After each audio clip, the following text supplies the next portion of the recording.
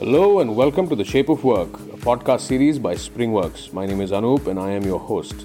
Each week, we'll be talking to top people managers across the world on the future of work and how it's shaping our workplace. So sit back and get ready to find out more from these movers and shakers as we have a no-holds-barred, anything-goes conversation with them about their journey, their insights, their thoughts, and most importantly, their ideas and vision for the workplace of the future. Join in on the conversation, leave a comment, and don't forget to hit that subscribe button. Hello everyone, welcome to The Shape of Work. Today as our guest, we have Nitin Dheer, who's the founder and lead consultant as InQsights. Hi Nitin, how are you doing today? I'm very well, Nikita. How are you? I'm also good. Thanks for asking. So Nitin, before we begin with our conversation, we just want to set a base for our listeners. Can you help us understand about yourself, your career journey so far? Sure, Nikita, and thank you for giving me this opportunity to come and talk to you. Well, I'm a tenured HR professional, have been working in the space of human resource management in various roles for the last almost 24 years, 25 years almost. I started my journey with my MBA in human resources at XLRI. And after that, if you ask me about my career, I can divide it broadly into three parts. Okay. The initial few years were spent in very traditional corporate roles within human resources and human resource consulting. So I think 10 years of the first 10 years of my career were spent in, being a line HR manager at ITC in a cigarette factory in Kolkata, followed by working with Arthur Andersen, a consulting firm, and subsequent to that with Mercer and with Capgemini as a HR consultant. And in these stints, I lived in India, I lived in the Middle East, in Southeast Asia, in the UK. And in 2008, I decided to come back to India after my stint with Capgemini and set up my own shop. And so that's where the start of the second phase of my life, professional life, began. And that was as setting up a boutique HR advisory firm where I was deploying my skills as a HR consultant, things that I'd learned in the past 10 years in servicing business problems which had their basis in human resources. And that's still continuing. But in between, I've also started a third phase as of the last year. And this firm that I've been running in India since 2009 called InQbex continues to run and thrive. But we've also added another dimension to it. We are bringing HR technology into the mix as well. So now the third phase of my journey is on, where I'm setting up a new HR technology and analytics service line and sub-business in India as well as in the Middle East. So these are the three phases that I'm in. Each one is very distinct, but I think the common factors which I've run through this entire journey are my desire to learn new things, create on my own, and try and achieve something important and valuable for myself and for stakeholders around me. Thank you so much for sharing that. Yes, definitely learning and growing is a part and parcel of life. So throughout your three phases, what do you think has been the best one for you? Each one is good in its own way. So in fact, I learned this very early in my career. I found my first job really boring. Okay, let me start by telling you that. Okay. And I used to constantly feel that, I need to do something more. And I was principally a troublemaker. Okay, let me be very honest about this. So I would find excuses and try and avoid work and so on until my employer, which was ITC, got me counseled by a senior professional. And that gentleman told me, Nitin, you're not going to find anything new to do every day. You have to create something new for yourself for your work to be meaningful. And in some form or manner, I've tried to stick with that advice. And therefore, have had fun in all my different stints. Obviously, if you keep repeating the same thing, it gets boring. Goes without saying. But the learning doesn't go away. And I think if you're creating something of your own independently, I think that's always fun, at least for me personally. Fair enough.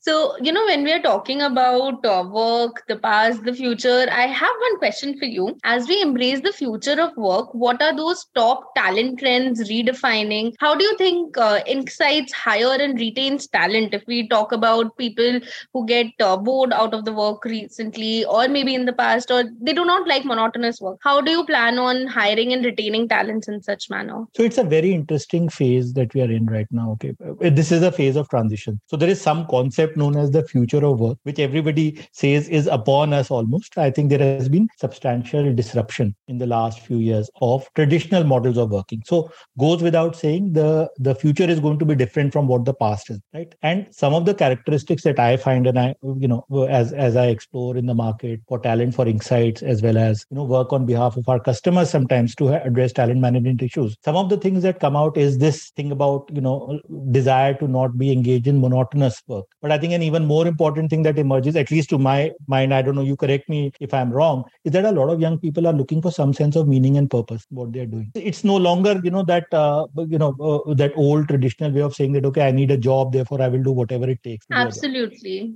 So if you ask me, people are looking for that flexibility. They are saying my life is bigger than my job. Even when I'm spending 8 hours in a place of employment, I want it to mean something more than just the job itself or the transaction of the job. So all of these things I think are very valuable because it indicates that the employee base or the talent market is maturing. Okay, these are indicators for me. In Insights, what we've done, and we've done this even before the pandemic, before all of this future of work thing used to happen. We believe in gig workers. For example, if you ask me, Incubex Insights is a successful business on account of the gig workers. Okay, I tell people that, we were the first ones in so many ways to embrace moms returning back to work. Okay, because there is so much talent in the HR world and a lot of women fall off the career ladder. And while many corporates promise flexibility, nobody's actually able to give it in totality. Okay, because they have their traditional mindset. So we embrace that, right? So we had like first gig workers back in the day in 2009, 2010, and we continue to thrive on gig workers. So even now, I would say a larger proportion of my workforce in Incubex and Insights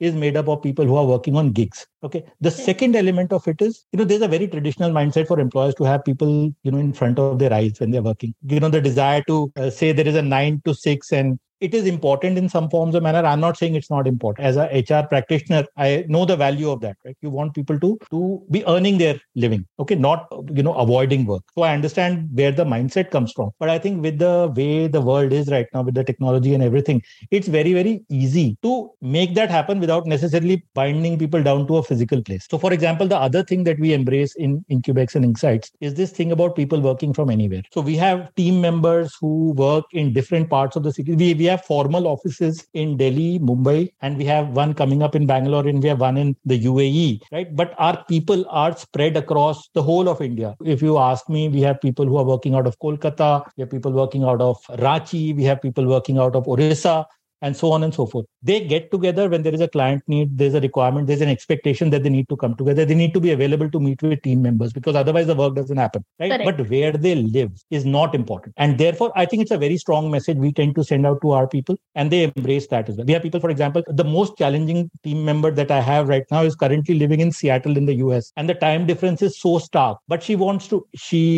work with us, and we really value her contribution. So therefore, what she's able to do, she mostly does at the back end because she finds it difficult to overlap with other teams, so to speak. But even that is so valuable. And I'm not personally very fussed about it. I like it. Most important element, which I think is a struggle for us from a future of work standpoint and for many employers right now, is the new age skills. Okay, so we are looking for, people who are no longer just, purebred traditional HR practitioners. We are looking for people who need to have a strong numeric ability. They need to have some sort of analytical bent of mind. They need to be tech savvy. And that mix of skill is difficult to find at this point in time. I'm sure that will improve as things go forward. Correct. And as we are moving forward towards innovation and the new age practices, it becomes important to have new things in place. And if you're not ready to give the flexibility, we tend to lose out on good talent as well, right? No, absolutely. So if you ask me, I would want to offer people two things. I won't say I will be able to give, but I would want to offer them the opportunity to create something, because that's really valuable for me. So that's what I try and do. Okay, I try and put myself in the shoes of the people who come and work for us, saying that, okay, if people want to be engaged in doing something which they would create on their own, right? So a lot of people want to go into startups and so on and so forth, and they become regular jobs. In our case, because we are the type of organization that we are more consultative, more advisory in nature. There is bandwidth for people to sit back and take the time without getting into the hustle to create something, right? So that's something I want to offer to people. I want to offer them the opportunity for learning something. Okay. And all the other things besides this are not important. Where you are sitting, what you are wearing, when you come into work, all of those things are secondary, if you ask me. Okay. But if they help somebody feel comfortable. So for example, I would not go to a client meeting ever without being professionally attired. Okay. Because that is a fundamental, it won't get me past the reception of a corporate, right? Right. So there, the flexibility to do whatever you please doesn't exist. So you may not want to go in flip-flops to a client organization because it sends a message, right? So if you have a doctor, for example, who's got dreads and is tattooed and pierced and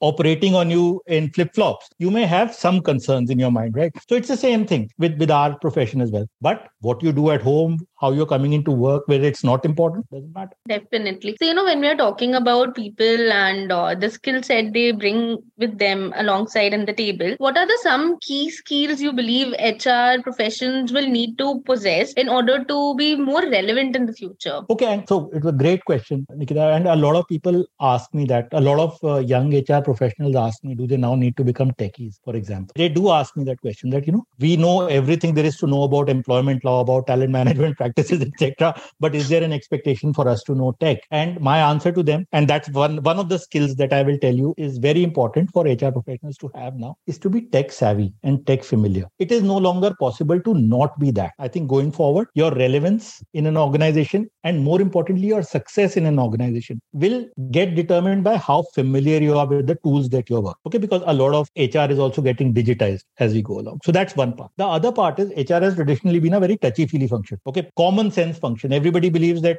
common sense decisions are good enough. But I think that world is also shifting. It's shifting towards more predictive decision making, using more, analysis to decide what to do in different sort of situations. And therefore, HR professionals need to have numeric and analytical capabilities much more than they needed to in the past. So that is an important component as well. And the last one, which has always been the case, and if you talk to senior HR folks, they will always complain in social gatherings that they don't necessarily get a seat at the CXO table regularly. HR professionals always feel that they are undercut in some form or manner. And my message to them is that if you know the business, you will never be under. So business acumen, understanding the business thoroughly, not seeing it only from the lens of HR, but seeing the business holistically, I think is a very important skill for all HR practitioners to have. And all of these are success factors. It's not as if you won't be able to make a career in HR without these, but you will not have a spectacular career the way the world is right now, unless you acquire these three sort of core competencies. Correct. And now with technology coming in almost every field that we have, if we are not tech savvy and rather you find someone who's very good at what he does or she does, but ultimately are technologically handicapped, you'll not have that much confidence for them in the coming days, right? So which is precisely what I'm saying. It's not as if you won't have a job, but you will not be spectacular at the job. Your environment may look at you differently and so on. And so it's a desirable thing to have,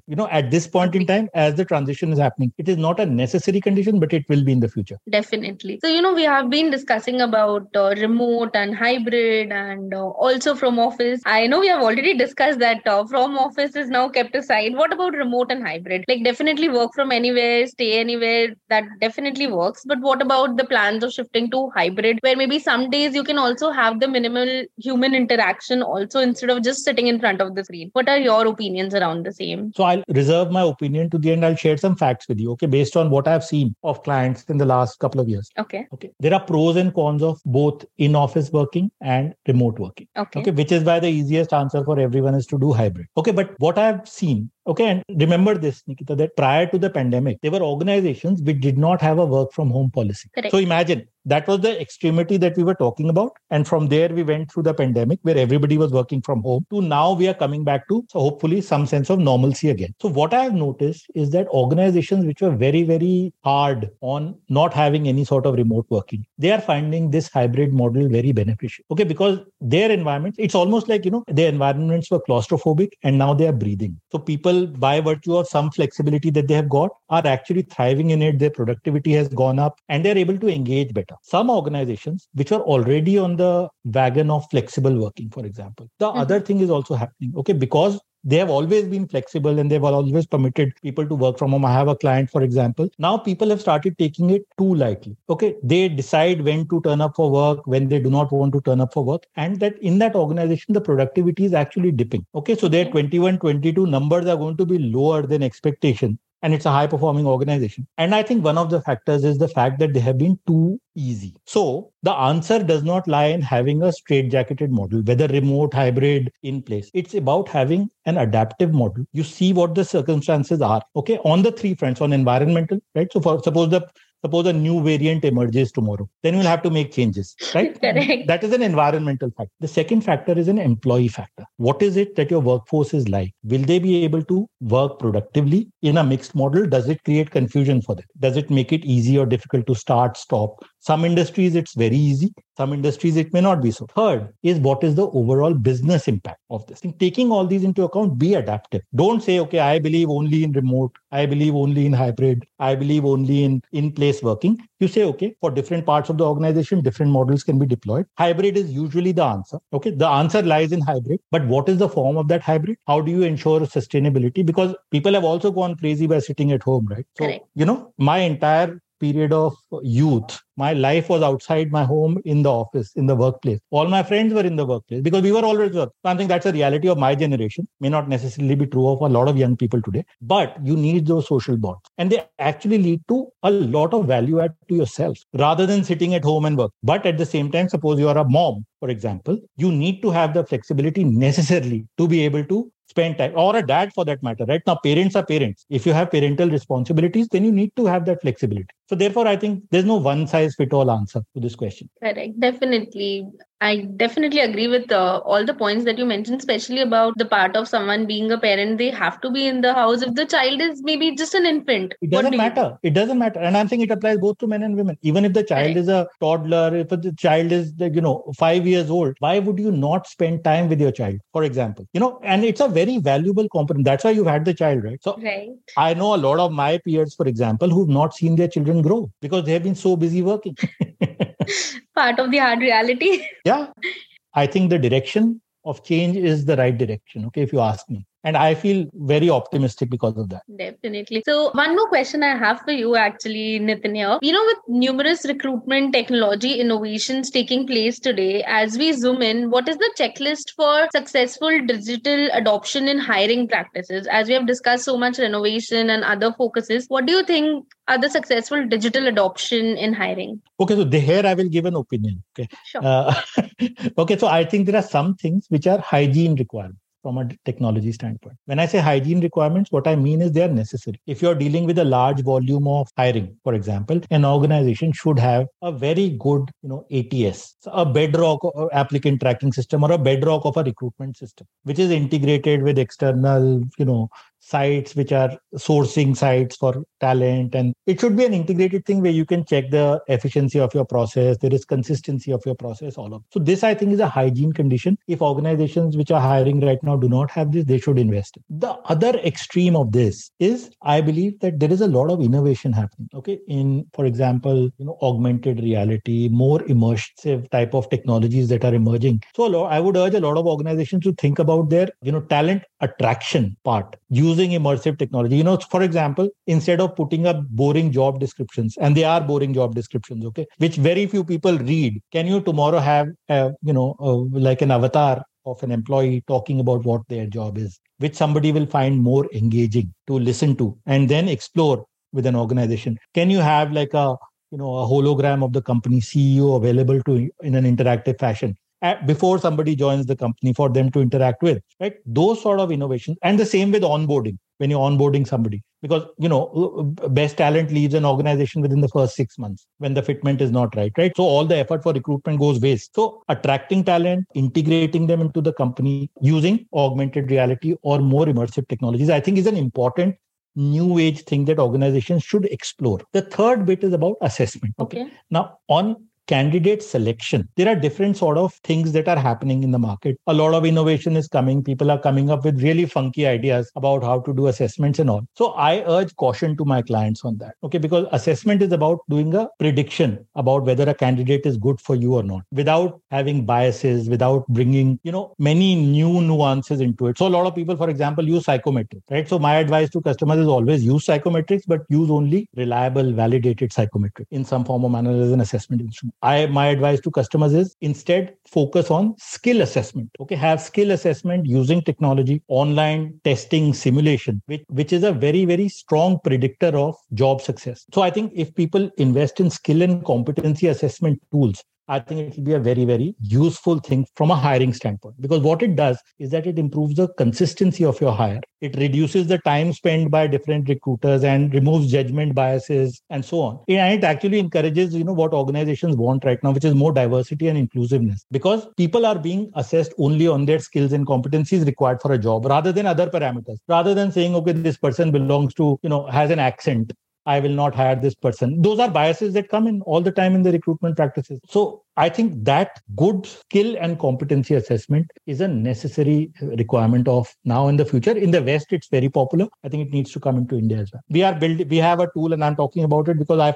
genuinely believe in it. We have our talent assessment tool that we built is exactly based for this particular purpose. So what are the kind of retentions that you generally see if there is a client of yours who's hiring based on these parameters and tools, if you talk about? So the way we measure success is on two fronts. Okay, we measure success of this hire on whether they clear their probation period, right? So that's one hurdle. Post-hiring, if they stick around whatever the 3-month probation, 1-month probation, 6-month probation, depending on different levels. Sure. The second is we go back to this customer and ask them to give us their first year performance. Okay, so those two. So the first one indicates whether we are hiring the right sort of person. Okay, the second one indicates whether we did a right prediction of their skills. Right. So both of these are important criteria to measure. Our tool is new, so we haven't reached the second stage yet. We just launched the tool in the month of August. So we don't have data on whether people have cleared, have had a good performance rating score yet. But we do have close to 65-70% probation confirmation on that, which is a very and for frontline or younger staff in a market which is very, very dynamic right now. It's a reasonably good statistic. Definitely. But I want to ask you, as somebody who represents the future of work, because you are young talent, what is it that you aspire for from an employer, or what makes sense for you? What are the drivers that make it, your outlook on your own career and employers and all this world of HR that you are part of now or in the future?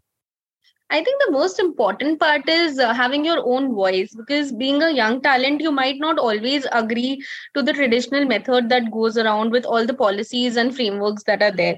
So one very important thing is having your own voice in front of, be it a manager, be it your CEO, or in other words, what I can say is having a flat hierarchy where you can keep your words in front of anyone. You are the one who people are listening to. Even if you are young, you're new to the organization, still people want to hear you. You might have some good insights about the things that are going on, right? So that is one very important factor. Apart from that, yes, flexibility is another one where you can actually do what you want, whatever you're doing. Ultimate goal is you complete your KPIs, you give the company what they are actually wanting and what they have actually recruited you for. So I think these are the two most important things. Apart from that, work-life balance, of course. So this is what I would, if this podcast sees the light of the day, I will encourage all your listeners to listen more to the young talent, because the reality of what you guys need comes from you, not from assumptions that people like me make. So it's very, very useful to have this voice constantly telling all of us as employers, as more tenured professionals, as to what we need to learn. And I think that's very important, because we are cast in a different die. No, definitely. I think it was great you sharing that and bringing this question at the end also. I'm sure people must listen to it and take your advice to see more brighter days in the future. So I think that brings us to the end of our podcast, Nitin. I believe our listeners will definitely learn a lot and must have gauged a lot of good insights from our conversation here. We hope to, record more such podcasts with you. Thanks for having me. Great for your time, Nikita. Lovely speaking to you. Thank you for your time. Thank you, Nitin.